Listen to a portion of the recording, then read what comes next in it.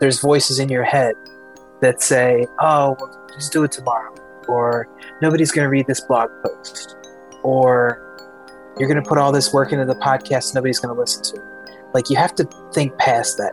Oh man, I have to spend $100 on a website. Oh man, I have to put all these blog posts on. Just put one, right? Just put one today. Just put one every day, right? Create a website. Oh my gosh, it's going to take so much time, and I don't know if I can do this. Like, the minute that anybody has an idea around what their dream is, the next idea subtly is usually something to defeat it. This is Aaron Hankins, and you're listening to the Enemy Within You podcast.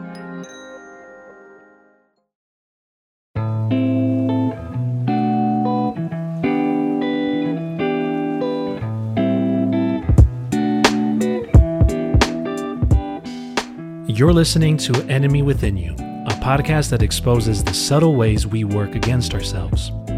My name is Luis Vasquez, and I'm here to help you combat your negative patterns by sharing stories, ancient wisdom, and good old common sense. So by all means, go get a cup of coffee ready, and let's talk about life.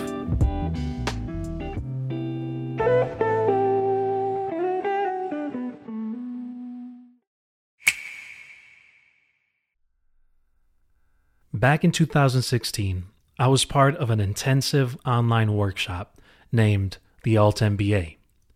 It was expensive, it was intense, and I met people who felt the same way about goals and dreams that they wanted to make a reality in their life. Some of these people have become dear friends of mine. The workshop was created by Seth Godin and his team. Now, if you don't know who Seth is, he's an author of 19 best-selling books. Yeah, you heard right. 19 best-selling books. Some of his books include The Dip, Linchpin, Purple Cow, Tribes, and What to Do When It's Your Turn. Needless to say, Seth is a marketing genius, and he's been in the game for a very long time. Now, this is the part where you expect me to introduce him as a guest on the podcast, right? But nope, he's not the guest for today. So why am I telling you about Seth Godin and his intensive online workshop named the Alt MBA? Well, because I'm providing you with the context and how I met today's featured guest, Aaron Hankins. Aaron is an R&D process engineer for the world-renowned brand Nike. He was born and raised in Philadelphia. After receiving a bachelor's degree in mechanical engineering from Drexel University, he spent the next 17 years working for a slew of companies, most of which were in the aerospace industry. So, how does an aerospace engineer go from manufacturing missiles for the military to helping engineer Nike shoes that are worn throughout the entire globe? That's precisely what we're going to unpack in today's episode. Aaron's journey to Nike is full of inspiration, paradigm shifts, and actionable advice that will help you get closer to achieving a goal or dream that you've yet to make a reality. Also, just a quick note, we had a few technical difficulties during the interview, so the quality isn't the greatest, but the content, nevertheless, is worth listening to. So without further ado, enjoy the interview with the inspirational Aaron Hankins. So, welcome, Aaron, to the show. Welcome to Enemy Within You podcast. And I'm really happy to have you on. I'm going to leave the video on, actually, though, because I like to see your smile. Absolutely. I hope so. Smile. Because I give reactions.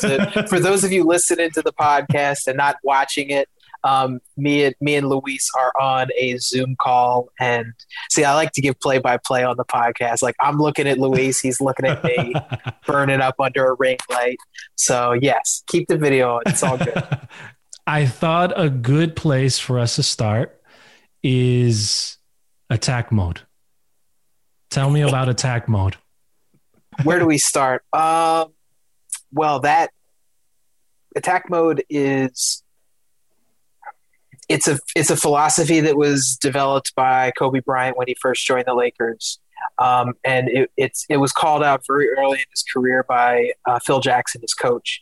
And anytime that Kobe just kind of took over, didn't really think about his teammates and just tried to score, he tried to win at all costs. Phil Jackson would say, "Oh, Kobe's in attack mode." Kobe's from where I'm from, so I'm originally from Philadelphia.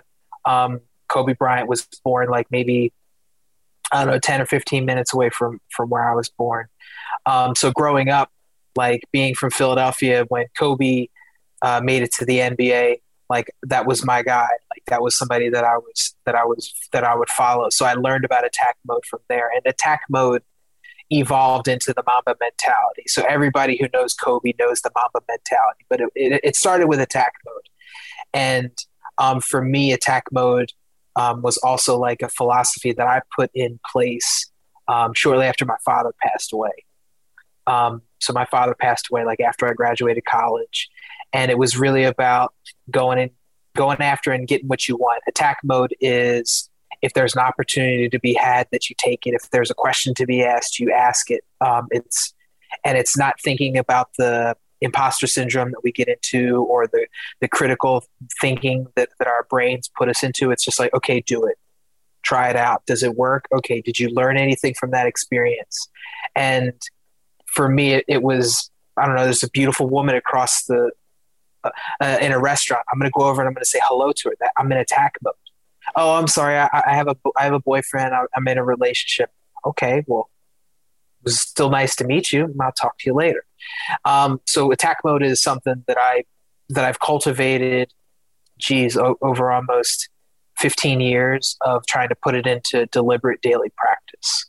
So with that, I will want to give a disclaimer before we get too deep in the podcast. My name is Aaron Hankins, and the views expressed on this podcast do not reflect those of my employer, past, present, or future. So, Luis, does that answer your question about attack mode? It does, man. And thank you for the disclaimer. We are going to be talking a lot about Nike today, so that disclaimer was necessary. But it just speaks to Aaron's professionalism. I have another question just right off of the attack mode.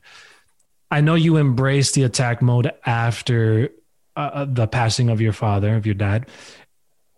What was like the first big accomplishment where you said, I was in attack mode right there? Like I just tasted the fruit of my attack mode in a way that if I wouldn't have embraced this thing, this ideology, I would have not accomplished this. So I was in Philly working at retail, an engineer working at retail, because I couldn't find a job. It was during the recession. And then I had an opportunity to interview for a company called Raytheon, which is a large aerospace and defense company. The first time I was in attack mode was during the interview at Raytheon. And I put it all out there. I prepared for the interview as best I could. I had my resume, probably still had some typos in it, but did it as well as I could do it.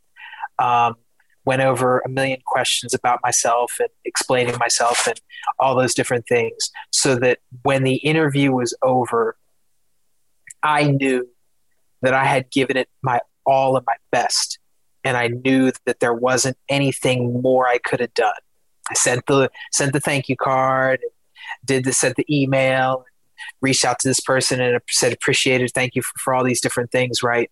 And attack mode not only is the action to go beyond the voices in your head that are telling you that you can't do something. Attack mode on the other side of that is, hey, I've done this to the best of my ability. I was in attack mode. Mm-hmm. There's like, yes, I can learn from my mistakes. I can improve it. But in that moment, I had the ball.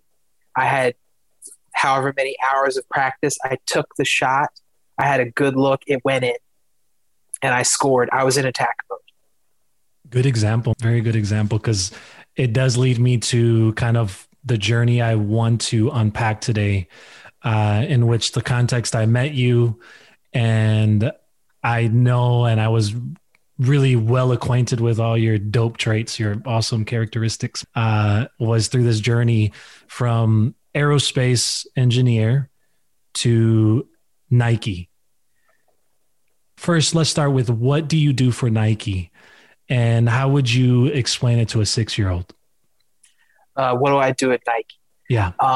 I work in research and development, so R&D. People always hear R&D and they're like, well, what's R&D?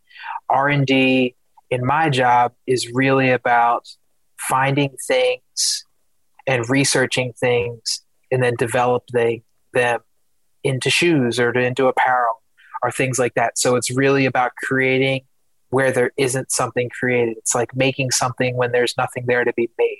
How would I explain it to a 6-year-old? In the simplest way, it would be, you come up with an idea in your head, and then you take the Play-Doh and you turn and craft the Play-Doh into what's in your mind. It's as simple as that.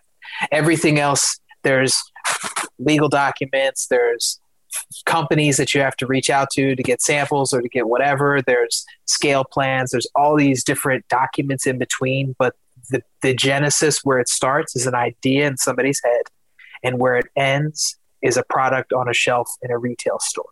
So because of the nature of the work that I do, it's extremely secretive. It's actually more secretive than the aerospace work that I used to do for Raytheon.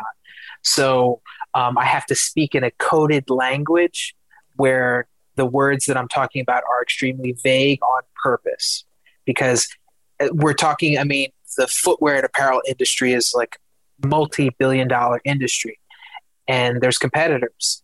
And what's stopping a competitor from listening to your podcast to try to gain an edge on the company that I work for? So once you start working there, they kind of teach you that it's like, hey, the things that you work on are very important things. They're really cool things. You can't just share them with anybody.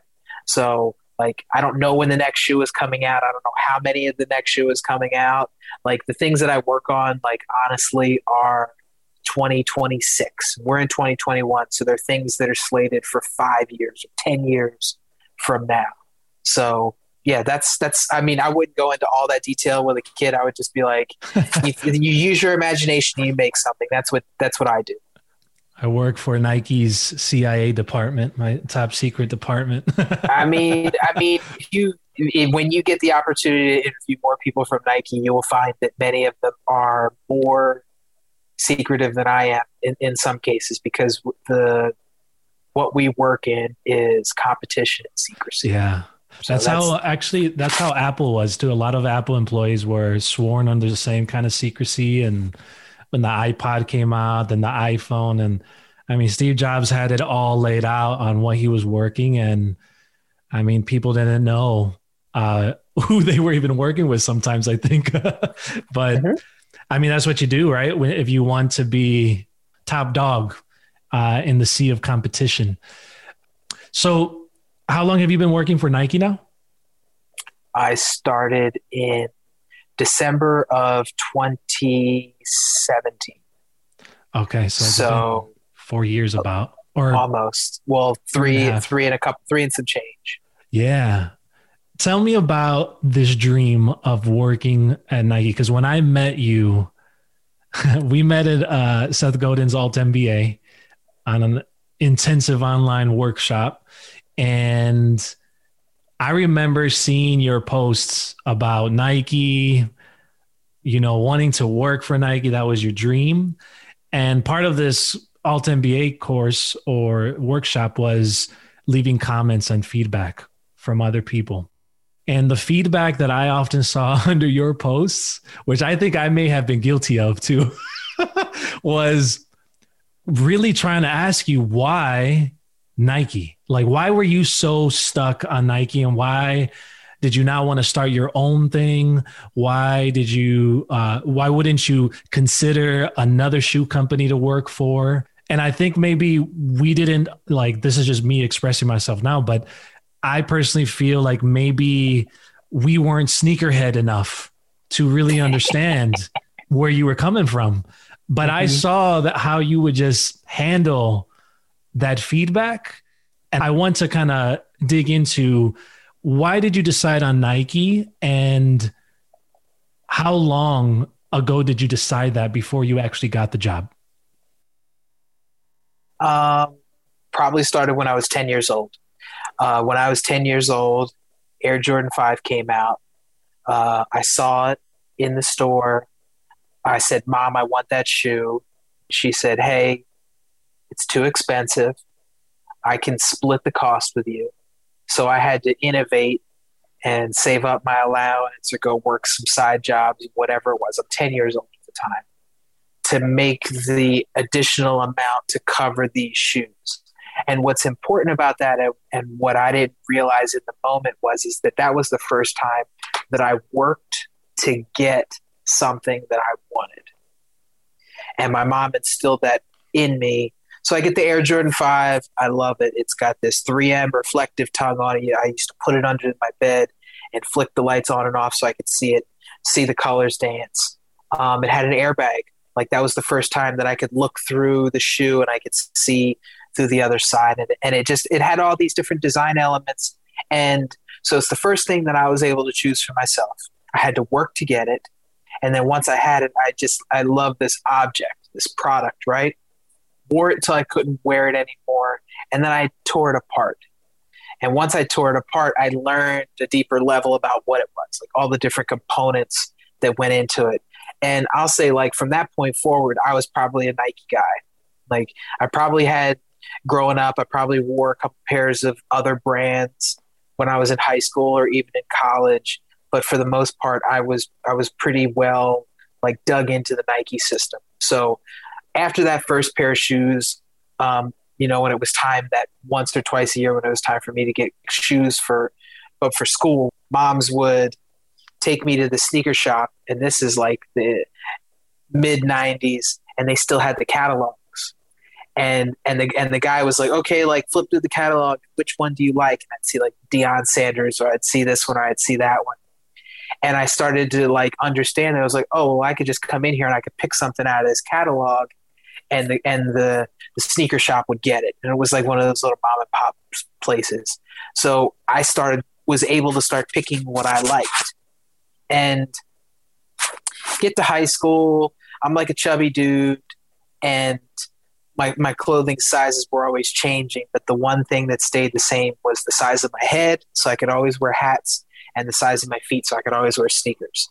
So I used these Nike shoes when I was in high school as almost a defense mechanism. Like, somebody wanted to make fun of me, but I had some clean shoes on. So I was like, okay, well, we can't say anything because he's got the clean shoes on.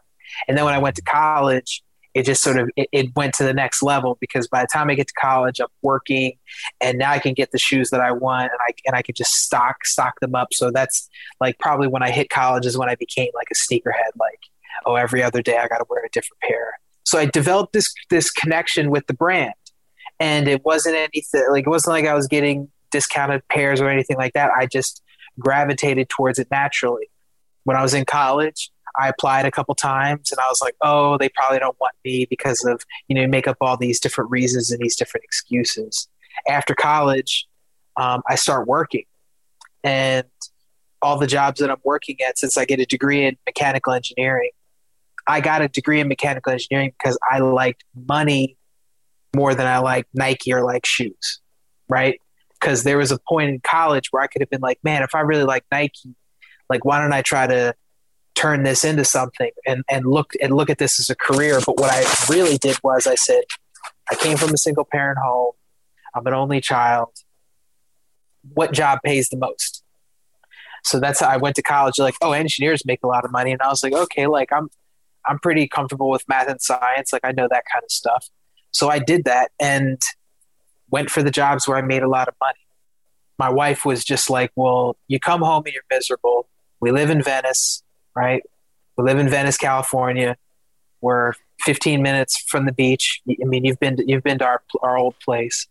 What do you really want to do? Like, if you have the money and you have the responsibility, you have this leadership role, all these things that you really asked for, but you're still coming home and you're miserable. My wife's a therapist, so she can see this kind of stuff immediately when I walk in the door. What do you want to do?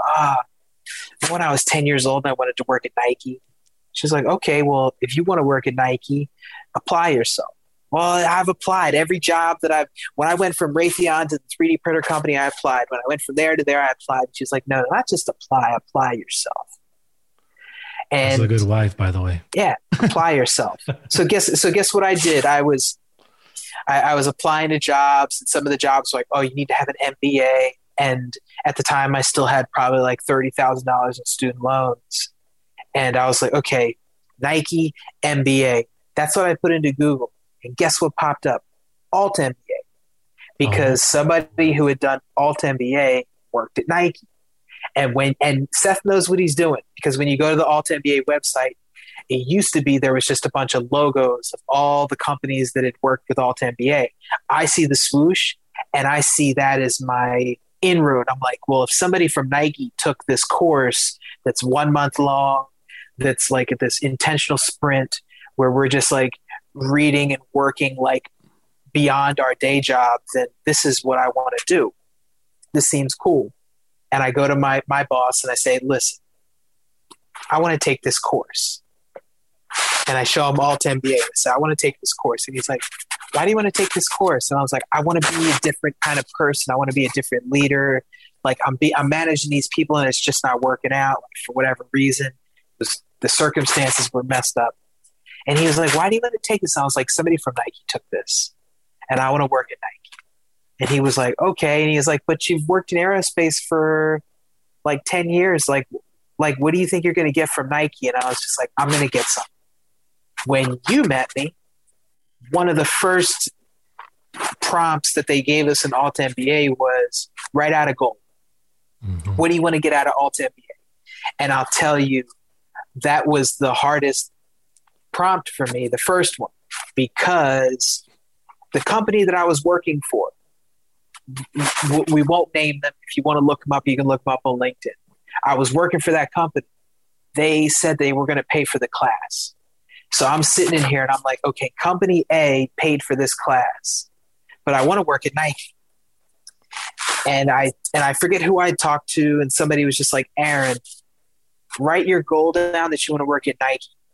And if the company that's paying for this sees that and they don't like it, and they don't like it to the extent that they're going to fire you, then that's your signal that you're on the right path to Nike.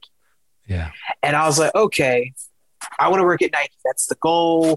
I want to work at Nike. That's the goal. That's the goal. That's the goal. So that's the first prompt. Okay, that's the goal. So back to your point, which is like feedback, which is one of the instrumental parts of Alt MBA. It's how it's the grease that gets the gears moving. Yeah. And everybody was like, well, why do you want to work at Nike? So the story that I just told you over the past 10 minutes, like that was something that I hadn't even collected. I had little snippets and I could be like, oh, when I was 10, like that was it for me. Oh, when I traveled around the world, like I was wearing my Nikes. Oh, when I was in LA and I ran a marathon, I was wearing my Nikes. So every key point in my life, I could tie them to this shoe, and the inspiration that can come from a product to inspire me to do something great. Like I got to this point at the end of Alt MBA and probably a little bit afterwards, but it was like once it was shown to me, I want to be able to show that to somebody else. I want to work on something that's super cool that I can put in front of a kid, an adult, an elderly person, whatever. They can put it on, they can feel better about themselves, and they can do something that they don't think that they've ever done before. I'd be curious just to hear 10 Nike employees' reasons. I wonder if some of them were like you, where you were after the money initially in your career, which I do have a question for you. Do you regret that season in your life of chasing money to a point?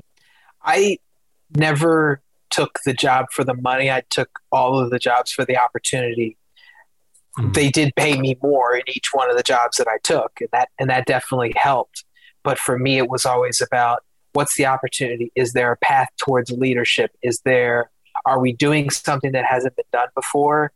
And what I gained, not from my first company because it was a startup company, but the minute that I worked at Raytheon, when I left Raytheon, I was able to charge more for my services because Raytheon's a it holds some weight.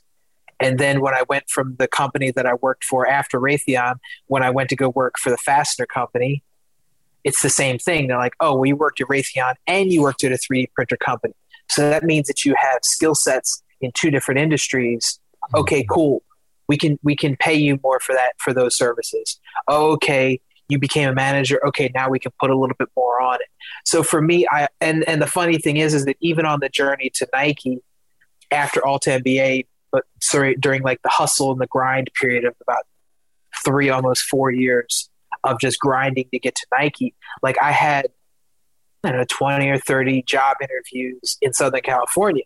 And it was like, hey, we want you to come work for this director. We want you to come work for this GM, and we're going to pay you like tons of money.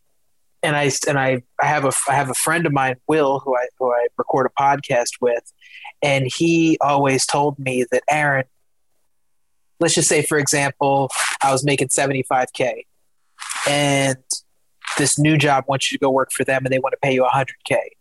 Well, they're paying you $100K, but they're giving you the responsibility of a $100K job.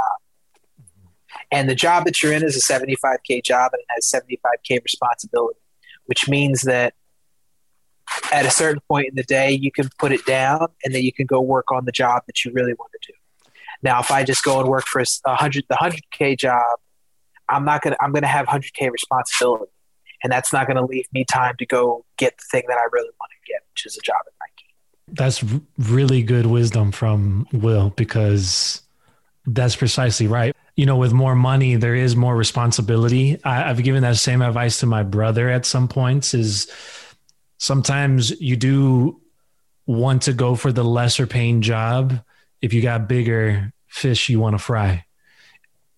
When you went to the Alta MBA, how long from the Alta MBA did it take you to actually work at Nike?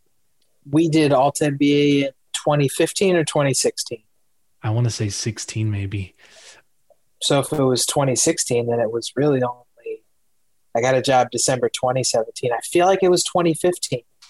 Maybe it was. It's been a long time. I think it might have been 2015. So leading up to that, I was like attack mode. I definitely was in attack mode because I met my wife and I got married, and I accomplished a lot of things that I wanted to do, but my focus wasn't on Nike.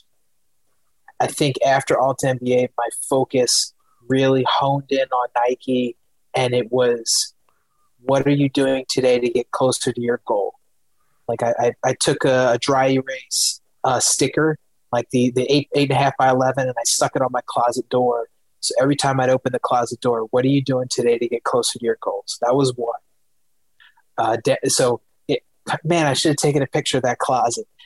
Inside the closet, I had on the bottom shelf where I kept the shoes, I had another one of these stickers, these dry erase stickers, and I wrote my email address at Nike, aaron.hankins@nike.com. I wrote it on. This was 2016 before I started working. First, I looked on LinkedIn to make sure there weren't any other Aaron Hankins that worked at Nike, and there wasn't. So I write down my email address. That makes it real. And then I wrote down encouraging messages. So don't stop. You're not going to quit. You're going to get to where you want to go. So I wrote these things in here. And these are little tiny visual cues that you get every day that they drill into your subconscious. So one of the things for me in this pursuit was, what are you doing to get better or get closer to your goals today? Okay, I'm going to go on LinkedIn for 10 minutes today to see if I can find people that work at Nike. Boom, you've done one thing to get closer to your goal.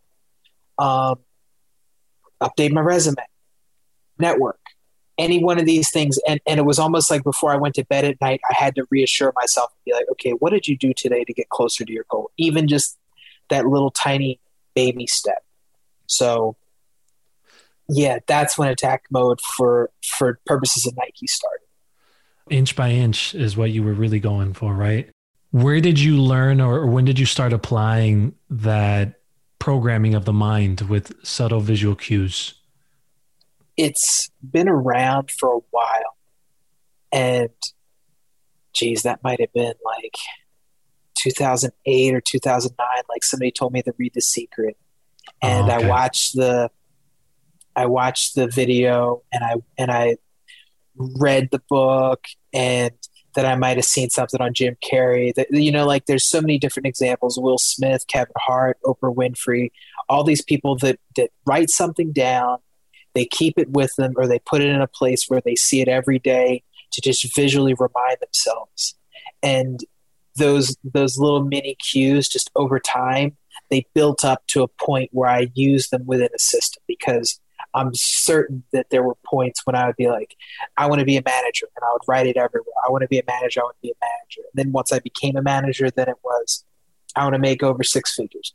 I want to make over six figures. And then it happened. Okay, then I want to be promoted. Oh, I want to be promoted. And I would write these things down, and then they would happen for me.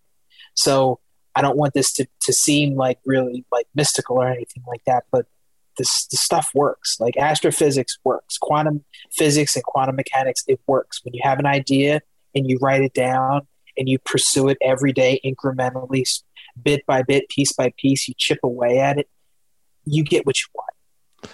Yeah. Well, I am fond of the spiritual, my friend. So I do believe we attract things within our minds, and whatever we put our energy to, we're going to either attract or repel. What would you say in your journey to becoming a Nike employee, to fulfilling your dream? What was the most difficult challenge you had to conquer?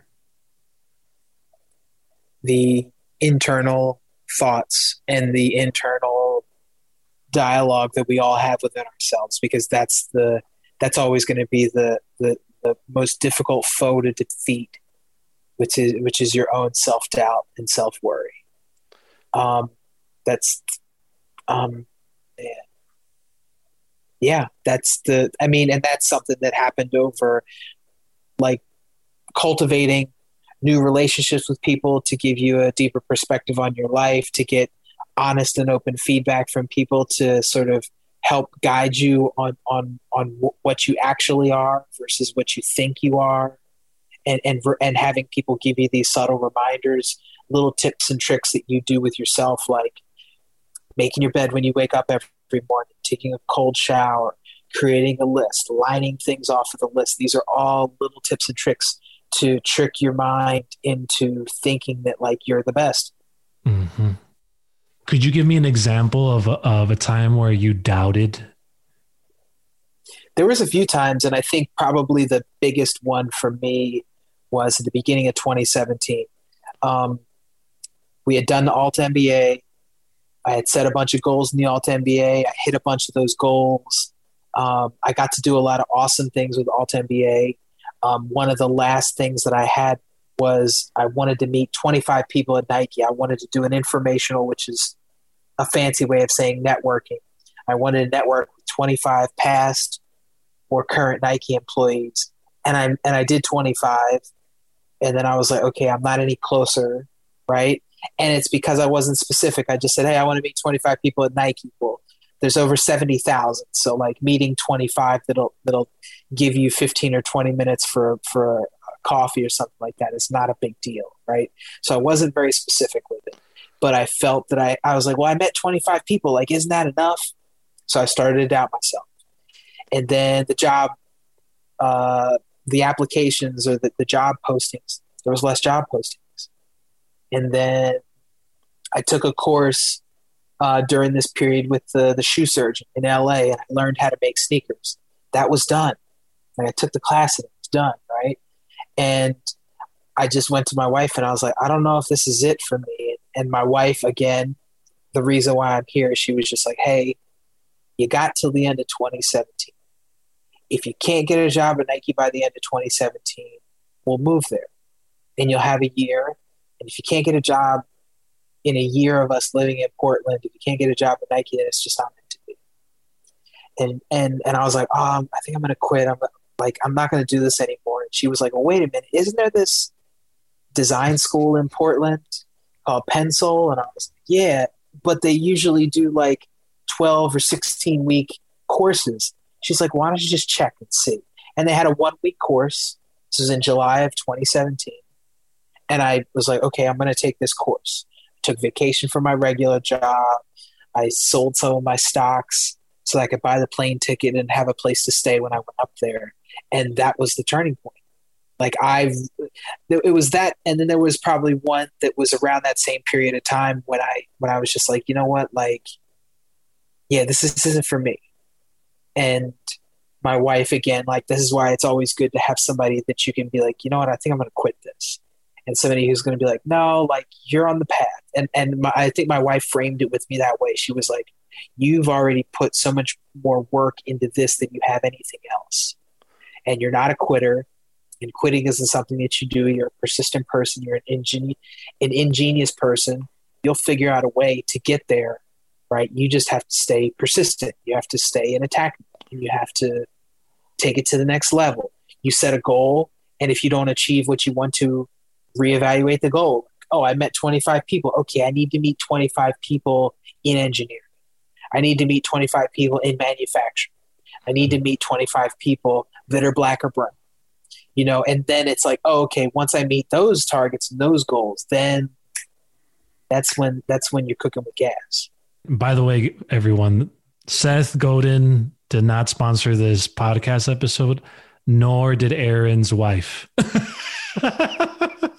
I mean, you can go on my LinkedIn and I have a list of all the mentors, all the people that have been positive mentors in my life. And I think that every time I use the marketing muscle, anytime I use the empathy muscle, anytime I let things sit in silence, anytime I give somebody honest and open feedback, like I think of Seth, because like those skills and traits aren't something that I learned in my professional career. It's not something that I learned in college. It's not something that I like.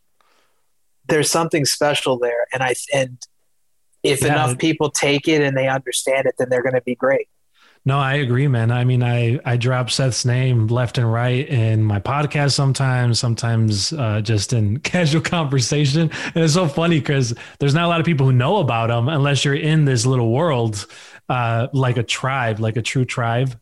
Clearly he wrote a book on tribes, but yeah, I mean, I always give Seth credit. If it wasn't for Seth's books, I don't think I would have survived business, because I got so discouraged at some point where I was questioning myself, and it was through some of Seth's books. And I think it's because he doesn't give you a how-to. He gives and there's no right answer. Exactly. So he gives you this principle-based approach, and he's like, now figure it out. Like, apply it to you. And I'm all about authenticity. I'm all about taking something and adapting it to the way I move around the world. Anyways, I mean, I'll drop a lot of Seth's stuff in the episode notes, along with a lot of things that Aaron has mentioned so far. So you left LA and you went to Portland for this pencil design school. Mm-hmm. How long were you there for 16 weeks, you said? 1 week. They had a special 1 week intensive course in July, and it was just happenstance that it was right place, right time, where I was able. They had a place, they had a spot.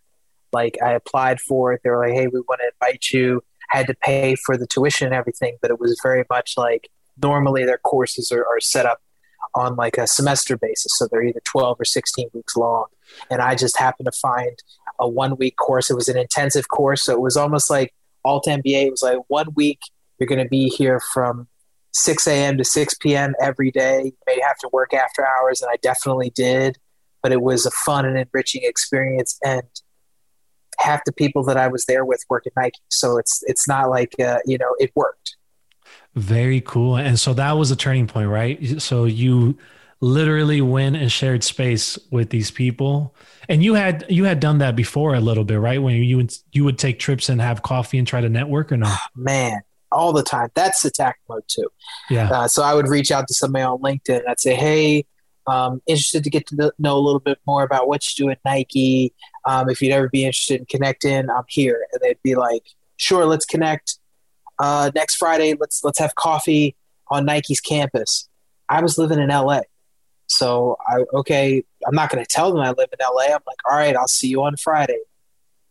Buy the plane ticket, fly up there, meet with them, And then they'd be like, oh, you're really cool. Like, how long are you going to be here for? And I'm like, oh, I'm here for the weekend, or I'm flying out tomorrow morning. And they're like, wait a minute, you don't live here?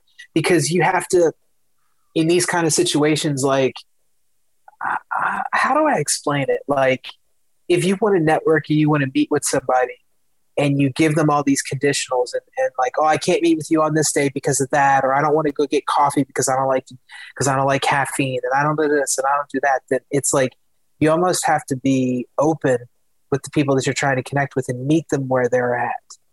And for me, it was like, if you have the opportunity, if you have the time, I will spend the money to get to meet you, because I know that all I need is one nugget from meeting you, and it was all worth it. It's one connection from you, and it's all worth it. It was $1,000 to meet you, but if you can get me the job that I want, then I'll pay the $1,000. I remember on that same subject with LinkedIn, I was paying for like the LinkedIn Premium, which is like $40 a month, and everybody's like, "Oh my gosh, you pay for LinkedIn Premium?" Yeah, because I want to be able to message anybody that I want to. And if you had an opportunity to message anybody that you wanted to, and it only cost you $480 for a year, would you do it? Absolutely. And that's what LinkedIn is. And then I think that if people utilize the tool in that way, because it's like, I don't know if LinkedIn's still the same way, but it used to be that you couldn't connect with somebody or send them a message unless you were like in some sort of realm. Either you paid for it or you're connected to a friend of a friend, like whatever BS. And I was just like, I will pay for the additional access because I know that this is a wealth of people, of networking, of if I meet the right person, they will put me in the place where I want to be happy and successful. And going to a previous point you mentioned was you only amplify that investment when you get really specific about what you're targeting and what you're trying to really gain traction on. So I'm sure like the first 25 people you met, I'm sure you did gain some value, but probably not as much value as when you said, I need to meet X amount of engineers, X amount of manufacturers, X amount of certain types of people that you felt would get you there. Yeah. Well, I think I approached it from the mindset that every person that I met at Nike was a job interview. Every person they can either introduce me to new people, or they can say, thank you, it was great to meet you. Best of luck with your journey.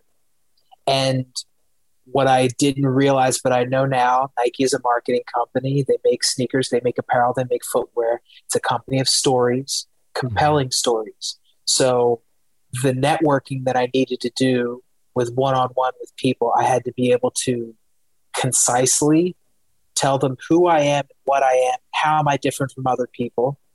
Number two, I had to concisely tell them what I do, what I'd like to do, things that I enjoy. And number three, which is like, if you can't help me, who can? And those were the kind of three things that I developed. You know, like the first person was like, oh my God, I'm talking to somebody at Nike. And then they're like, hey, a friend of ours connected us. I heard you want to work at Nike. What do you want to do? Oh, I just love Nike. I just want to work anywhere. Da, da, da, da, and just talk their head off.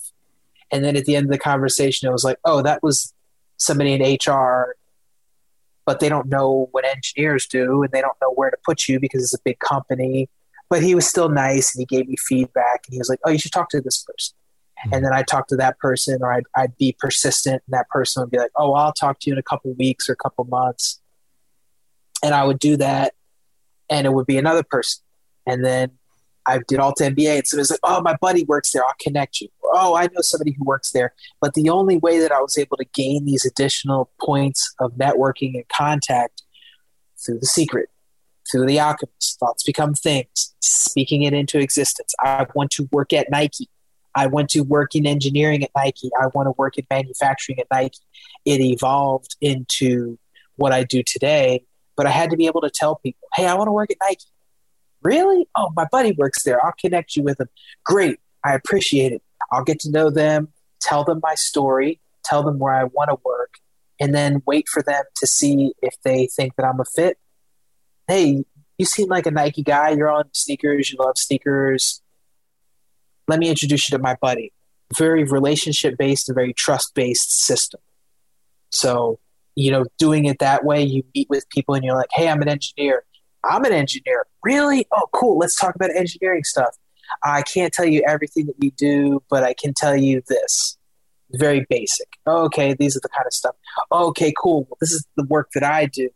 And I tell that engineer, I tell them the work that I do. And they say, okay, that would fit in really well here.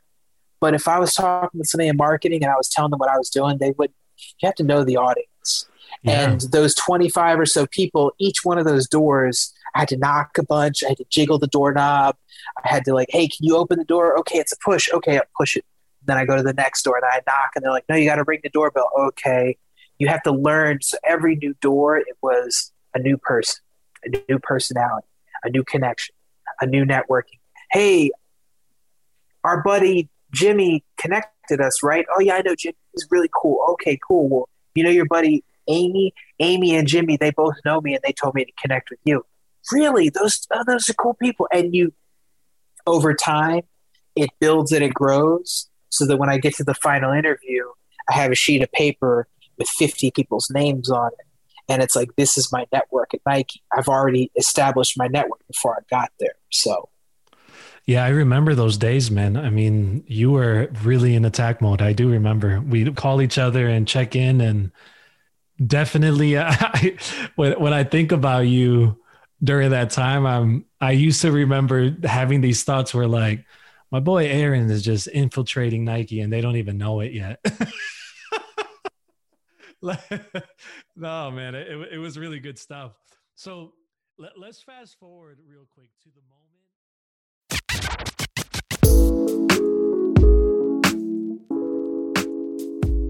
Yo, ladies and gentlemen, I'm interrupting this episode to give you a quick breather. But, of course, there is something I want to share with you. Do you know how when you meet someone for coffee to catch up with them, it's natural to talk about books you've been reading, news or movements you've been following, or things you've been watching? All of those things make for good conversation. Don't you think so? Well, I'm glad you do, because this is exactly what my newsletter, Coffee Talk, is about. Coffee Talk is a free weekly email I send that tells you about stuff I think is worth reading, following, or watching. Now, I only include things that I believe will help you lead a fulfilling life. I'm talking about a life that reflects who you truly are or who you want to be. Sometimes I do throw in other things like the Netflix shows I've been binge watching, new things that I've bought that's made my life easier, or little tips and tricks for everyday living. You can think of it as having a weekly conversation over a cup of coffee with yours truly. Now, if this is an email that you'd like to receive, then you can join Coffee Talk by visiting enemywithinyou.com. Again, that's enemywithinyou.com. I'm looking forward to seeing you in your inbox, and let's get back to the episode.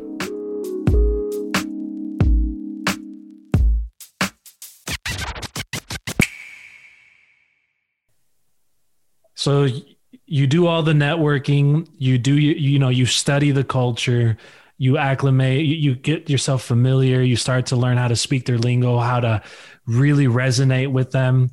You went through some interviews. I'm sure you were through many interviews. Mm-hmm. When you got a job offer finally, how did it feel? Unreal. It wasn't real. It wasn't. It still seemed like words. I'd get the Nike email with the swoosh and be like, "Congratulations, you got a job." It's not real. I need my badge. I need to be on campus. And these are traits that we put on ourselves to be like, oh, well, I haven't really accomplished my dream yet because, yeah, I work for Nike, but I haven't got my ID badge yet. Oh, yeah, I work for Nike, but I haven't gotten paid yet. Oh, I work at Nike, but I haven't made a year yet. Oh, I haven't made 5 years. Like all these different things, right? And it was just like the recruiter's on the phone with me, and she's like, oh, this is like the favorite part of my job. I get to tell people that they're working at Nike, and I've done a lot of traveling, and I don't know if it's through traveling, but I always am like, I don't celebrate until I'm at the destination, because there's been a few times when I've gotten on an airplane and I was headed to Costa Rica, or I was headed to a sunny location, and the plane was like, oh, sorry, we can't land because of whatever. So we would have to go back. And I'm like, I got my hopes up and we're not even there. So with Nike, it was very much like, it's not real until it's the first day. Well, Aaron, you got the job. Well, I got to pass the background check. Aaron, you got the job. I got to pass the drug test. Oh, Aaron, you got the job. And I'm like, but I don't know, the background check, maybe they're going to find something. I don't know, am I a Russian spy? Like, you tell yourself all these different things because to accept that you've achieved a dream that you've dreamt of for a very long time, it's startling. It's startling to know that if 10 years ago I would have aspired to want to be the president of the United States, that I could have done that. To think that, wow, like I worked this hard and I got what I wanted at Nike but this was 2, 3 years or 4 years, whatever the time period was. Well, what if I would have spent 5 years? Maybe I could have been an astrophysicist, or maybe if I would have, like, you try to talk yourself out of the thing that you wanted. Once you get it, it's like, man, I want to win the lottery. Man, I want to win the lottery. I won the lottery. Oh my gosh, I really won the lottery. Oh man, what am I going to do with all this money? Oh gosh, like it's that kind of a mentality sometimes. I wonder if it has anything to do with, like, when you're in attack mode, you feel so much pushback that you almost grow used to it. And then when the tension is released, you kind of are unfamiliar with the feeling that you're expecting pushback. And you're like, well, now where do I attack? I mean, part of the identity I had for X amount of years, X amount of time, resistance, I've really built up for this moment. And now I won. I finally won the arm wrestle. I wonder if that's the feeling, right? Like the release. That's definitely what it is. I was thinking about it earlier too. There's something that happens with Black and brown people that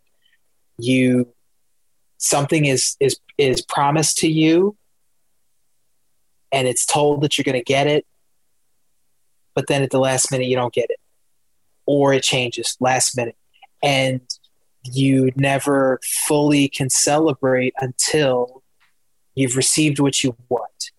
The job on paper is nothing. If I don't work there, then what's this offer letter email? Oh, okay, like, great, you guys are going to relocate me up there. All right, I'm going to go on a house hunting trip. Yeah, I still don't feel like I work there. Okay, now you have your ID badge. Okay, now I'm feeling a little more. Okay, now you got your email.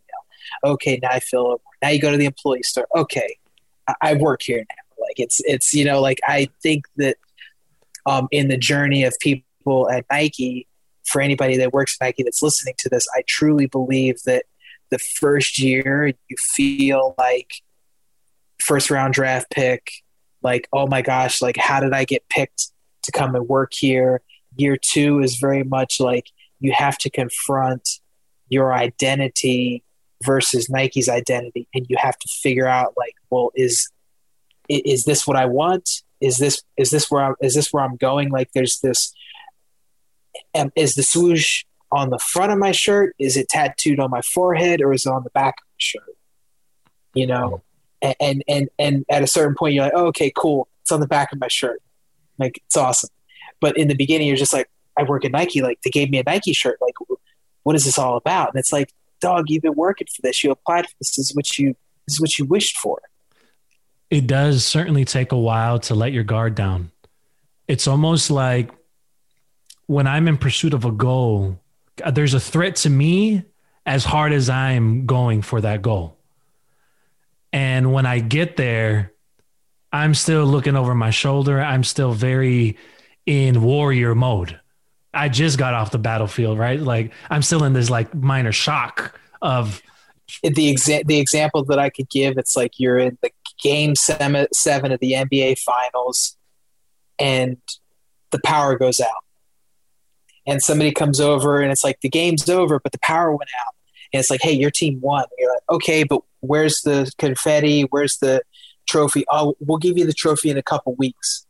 Well, I was still in the game a minute ago, and the score was tied, and I had the ball. And you said we won, but I don't see anything that shows me that we won. And you're just like, okay, well, I guess I have to take your word for it. Nobody is going to, oh yeah, we won. Nobody's going to celebrate because there's no record or there's no receipt of it actually happening at that point. You know, that's such a good, offers can get rescinded. So. That's interesting. And I just want to really drill this home, is that as much as you wind up to swing for a goal, there is a wind down process too. And I think that's what we're really touching on, is that you do have to build momentum. So in your story, Aaron, I see you building momentum. The moment that you're 10 years old and you take apart that first shoe, it's starting to turn that wheel for you. And as you live throughout your teenage years, you start to rock different shoes. You go to college, you can afford a little bit more. Then you become this mechanical engineer. You break into the aerospace industry, and you're building a little bit of momentum. You're going after a wholesome salary. You're also getting some manager position, some leadership. Alt MBA jumpstarts you in a way that it's like, now we're putting a little bit of that turbo into you now. Mm-hmm. And then your wife is there, man, your very own mechanic. So she's going to oil change you. She's doing all types of things, like making sure you're nice and tuned up for when you got to go. You got to keep on running. That drive has to go through. And there is a moment in our journey when we're pursuing a goal that we are in cruise control practically. We're in a good momentum. The finish line is right in sight. And sometimes I personally believe that the first 10% of a goal or a project or anything, and the last 10% are the hardest. So it's the hardest, the 10%, to actually ramp up to the momentum that you need to take you through the goal. And the last 10% to finish, a lot of people drop off in that last 10%. Yes. And I think that it's in that 10% when you got to kick up the gears. Once you achieve it, I mean, you're a different person. But part of that winding down process, there is like a healthy introspection. There's a reflection that if you're smart, that's what you end up doing, right? You reflect, you see like, how did you get there? But part of that wind down is letting your guard down and receiving your blessing, your hard-earned blessing, wrestling, right, with your blessing, literally. So you've been at Nike now for 3.5 years. Do you still feel high of when you first were working there for the first few months, the first year? It's different. If we were to like compare it to a professional sport, it would be like playing in the NBA and thinking that it's just playing basketball, but not realizing that there is like practice and that there's team meetings, and that there's front office things, and that there's all these other things besides the work that you actually do. And thinking about like receiving blessings and really reflecting on things, like part of me doesn't feel like I can truly reflect this point in my career until I've moved on to something else, until I've retired, until I've taken another job. It's like, we can't go to LeBron James right now and be like, hey, LeBron, like, you're a really good player. Like, let's reflect on your career. He's like, I'm still in my career. I still run into those situations where when I write my email address down, when I give somebody my business card, and I'm like, man, I work at Nike and I wrote this email address down before I started working here. It's really cool, right? But when you're in it to this level, to the dream job, to whatever you aspire to be, I believe that it's difficult to really take the time because you're still in it. Like, it needs to have an ending. Like, maybe I need to go on like a 1-month vacation, which I haven't been able to do for a while, to truly be able to reflect upon it and to like see it for what it is. I will tell you, over the holiday break, I did take a week off. And that was the first time in about 3 years that I didn't think about sneakers, footwear, Nike for a week. I hadn't thought about it. And I was just like, okay, like I can just get up and watch something on TV. I don't have to worry about like the latest trend or this new cutting edge technology or something like that. I'm trying to think of like when I've accomplished goals or realized a dream, what is the aftermath for me? And I wonder if once you start to own it, like you don't need the high anymore. It settles into you. The way that I would explain it is I worked about a decade in jobs that paid me to be there. Mm-hmm. I got out of bed because the money is what drove me to get out of bed. I got dragged out of bed some days, but they're paying me, so I got to get up. And once I got to Nike, I wanted to get up and I wanted to go to work. And what they pay me is great, right? But I'm not driven by the money. I'm driven by the opportunity, the thing that I always wanted to do. I'm able to do it. So in the beginning, the first year or so, like getting out of bed, I'm just like, oh man, like this is such a new, refreshing experience to be able to get up and to go do something that you worked hard and that you appreciate and what you really want to accomplish. Yeah, by year 3, when I get out of bed, I'm like, all right, I'm going to work. Still smile on my face, but the act of waking up and not having to get dragged out of bed, it's something that over the course of the 3 years, it's gone from something that was a foreign experience to something that is a daily experience. Yeah. So I know I've kept you for a while. We had the little technical difficulties at the beginning. This is, I don't know, kept me for too long. This is great. Keep going. Oh, okay, good. Oh, good. I got no problem. I have 2 more questions for you. In your opinion, why do you think people fail to achieve a dream, to really get what they want over the course of their life? 2 reasons. The first one is they're afraid of what the people around them will think of what their true goals and intentions are. And number 2, those goals and intentions, they haven't grounded them in their own specific why. So I wanted to work at Nike, and I had no problem telling people that I wanted to work at Nike. But at Alta MBA, they really had me dig into growing in a single-parent home. They had me dig into why was this Nike shoe so important? You could have worn another brand of shoe. This is why it's important. Your father and the relationship that you have with your father, it comes out in shoes. It comes out in sneakers. So like, oh, I get it now. I understand why I'm interested in this thing. Somebody who's like, I want to be an artist. And then your friends are like, what? You're an accountant. Why do you want to be an artist? Because when I was 7 years old, me and my grandma used to sit in the backyard. We would sketch and draw things. Boom, you got it. But you're afraid to tell people that you want to be an artist because you're an accountant. And you're afraid of telling people this vulnerable story about yourself, knowing that it's gonna not only make you more compelling, but it's gonna get you closer to where you actually want to be because you're speaking and you're putting it out into the world. And it's gonna change. I mean, I even remember in Alta MBA and afterwards, people would reach out to me and they'd be like, "Did you know all this?" And I was like, "Listen, the book of your life is written in pencil. Mm-hmm. The book of your life is written in pencil. You write your story, but guess what? At a certain point, you may have to erase parts of it. You may have to change it. Oh, I was grinding to get this job at such and such company, Adidas. Erase it, Nike. Yeah, I was trying to do this and this, but then this thing happened. Okay, well, that's not the goal anymore. Now it's actually this."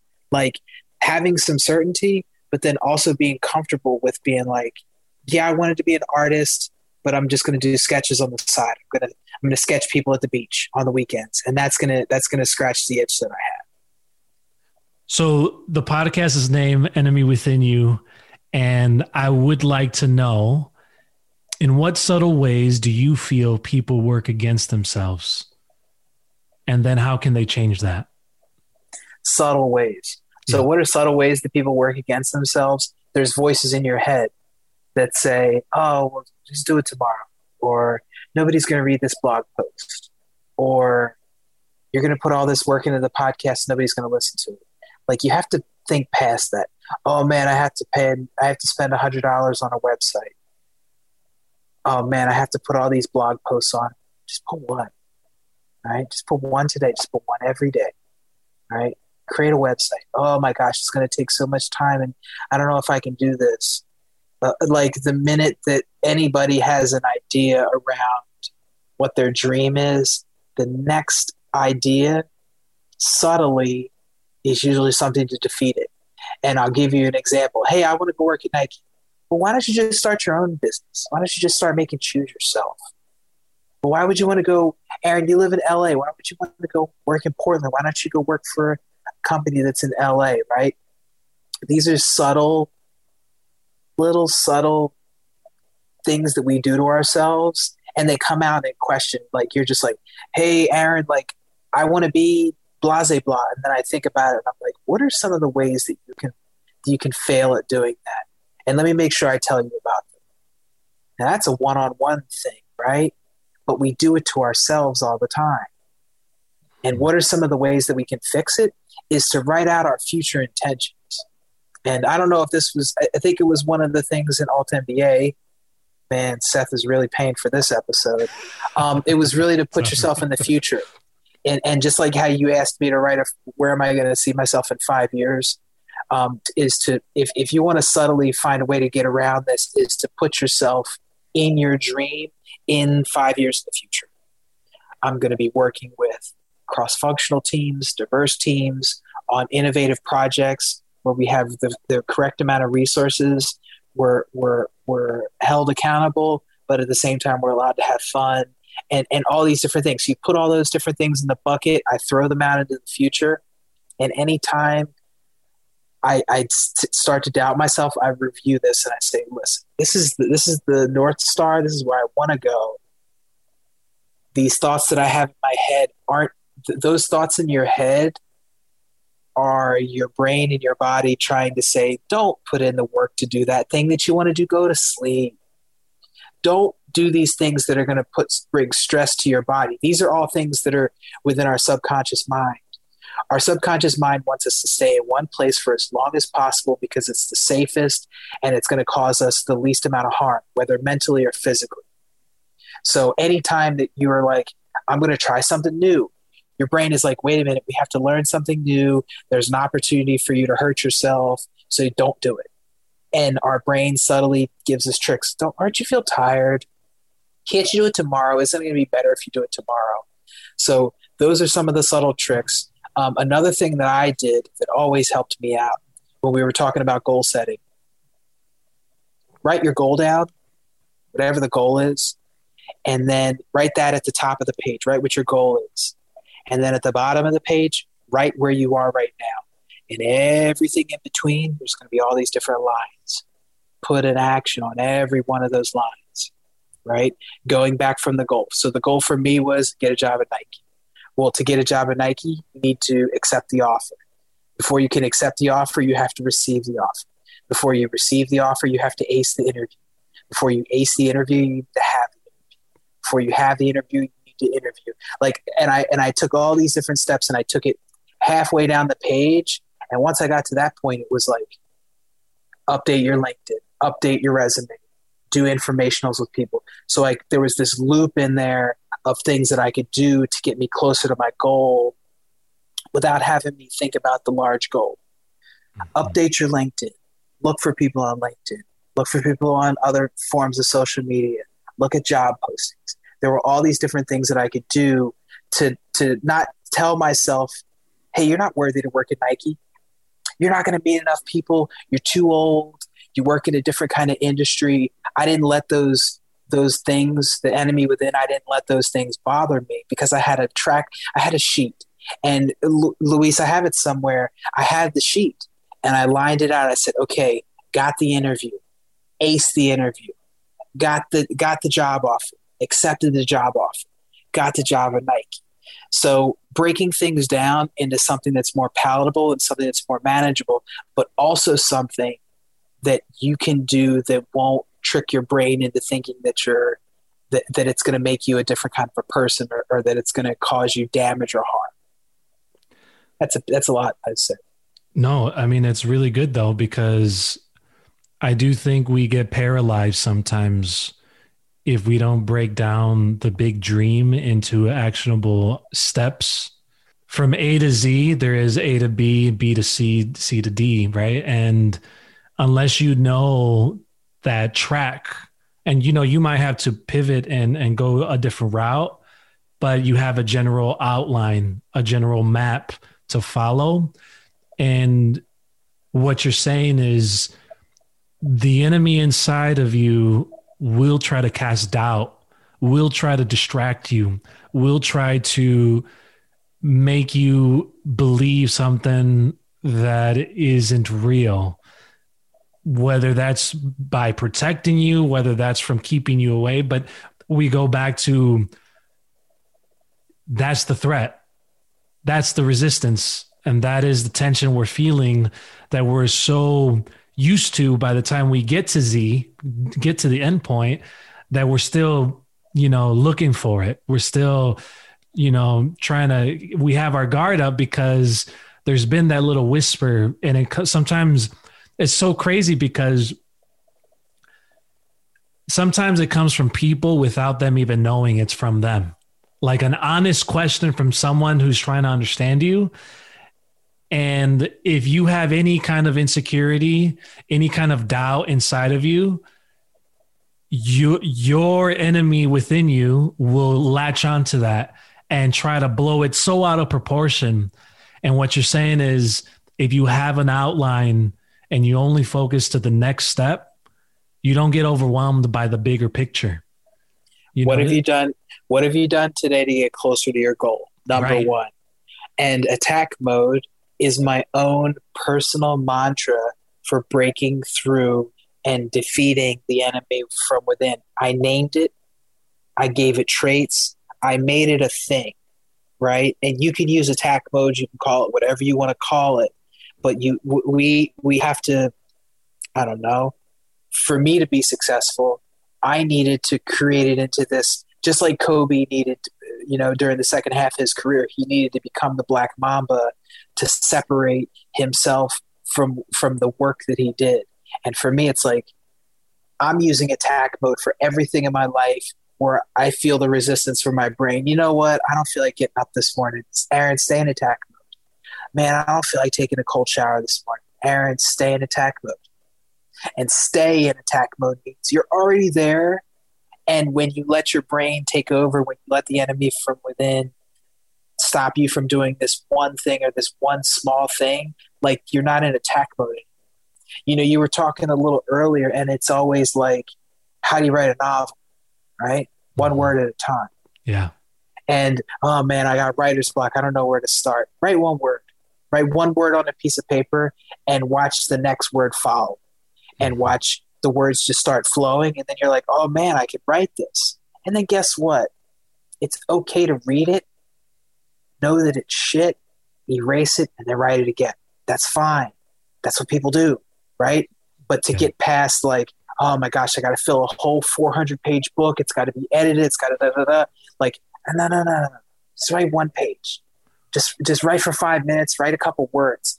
And I've done that same little trick with myself. And I'm just like, man, what have I done today? I haven't done anything. Well, oh my gosh, like, how am I going to get a job at Nike? Just look at your resume. Just review your resume today. Okay, I did something. You can track it down. You can mark it as an accomplishment. I did something today to get closer to my goal. It wasn't overwhelming. And I'll tell you, what normally happens is that us as humans, we overestimate like how much effort something is going to take, and then we underestimate how interested we're going to be in it once we get started. So I'm going to just look at it for 5 minutes, and then an hour later I'm like, yo, like, I thought I was only going to be looking at this for 5 minutes. I've been looking at this for an hour. And then you're like, man, this is what happens when I'm in attack mode. Like, boom, and then it flows from there.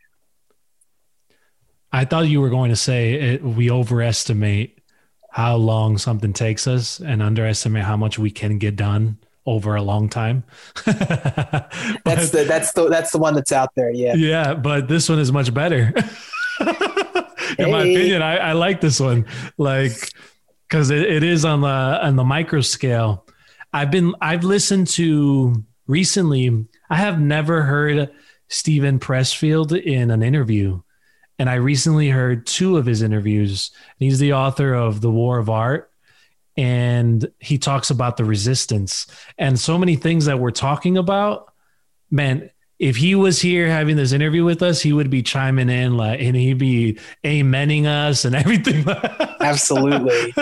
I learned so much. I mean, if Luis, if you have like an enemy within library that you share with your podcast listeners, like the War of Art is like, I'd say it's top 10. It's definitely, if you go to my blog and I have a list of like 10 books that I highly recommend, The War of Art is on there. I generally give that book to creatives who are always in their own head. Like I meet a ton of creatives that are just like, I just don't know if people are going to like this, read this book. Yeah. And it's for as much as we don't like the self-help or the quick fix things, War of Art is quick fix. War of Art will definitely change your whole perspective on the creative process and things that we do to get in front of our own selves. It's amazing. Yeah, I totally agree, man. And I'm going to take note on creating a library, because one of the ideas I had for the podcast too is just having like a book review episode every once in a while to fill in some episodes. But good. I think that is a good idea to have like a top 10 enemy within you library. Well, listen, Aaron, man, I'm so happy to have you on the podcast. I'm looking forward to publishing this episode and helping people achieve their dream and gain inspiration. I know that every time I speak to you and we, touch base, I always feel better, man. I feel inspired. Biblically, that word inspired, it means God breathed. That's what it literally means. To be inspired is that God's breath has breathed on it. And that's what inspiration means. And I feel like some of the things we talked about, definitely inspirational. It's inspired.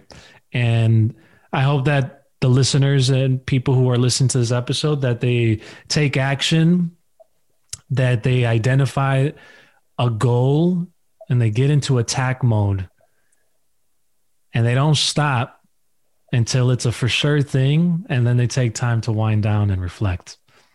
So thank you so much, Aaron. And I'm looking forward to us having a round 2.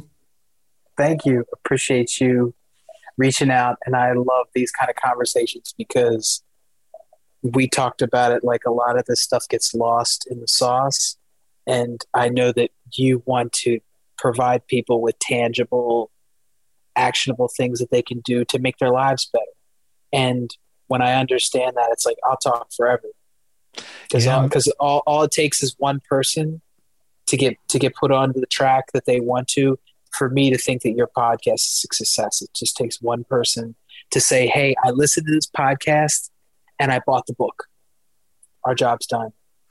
I agree, man. My goal with every episode, man, my goal is, if I can change just but one thought pattern from negative to positive, that it will work for you in the long run, then the podcast is fulfilling its purpose.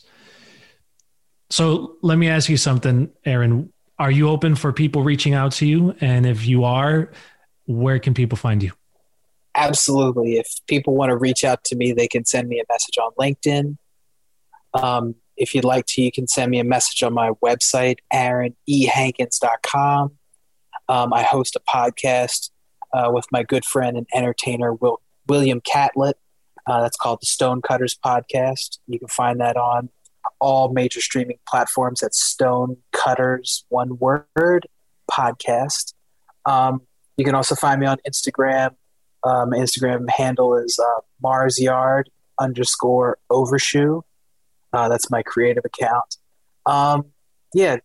Email, LinkedIn, any one of those different things, I'm always happy to help people reach their career journeys, reach their goals in whatever way that I can help. So thank you for that.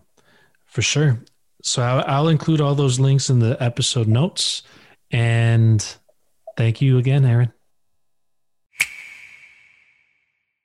So, what did you think about today's episode? Has it inspired you to finally get serious about achieving your goal or that dream you say you want so badly? Have you been in attack mode? What have you done today to get you closer to making that goal of yours a reality? You see, analysis paralysis is a real thing.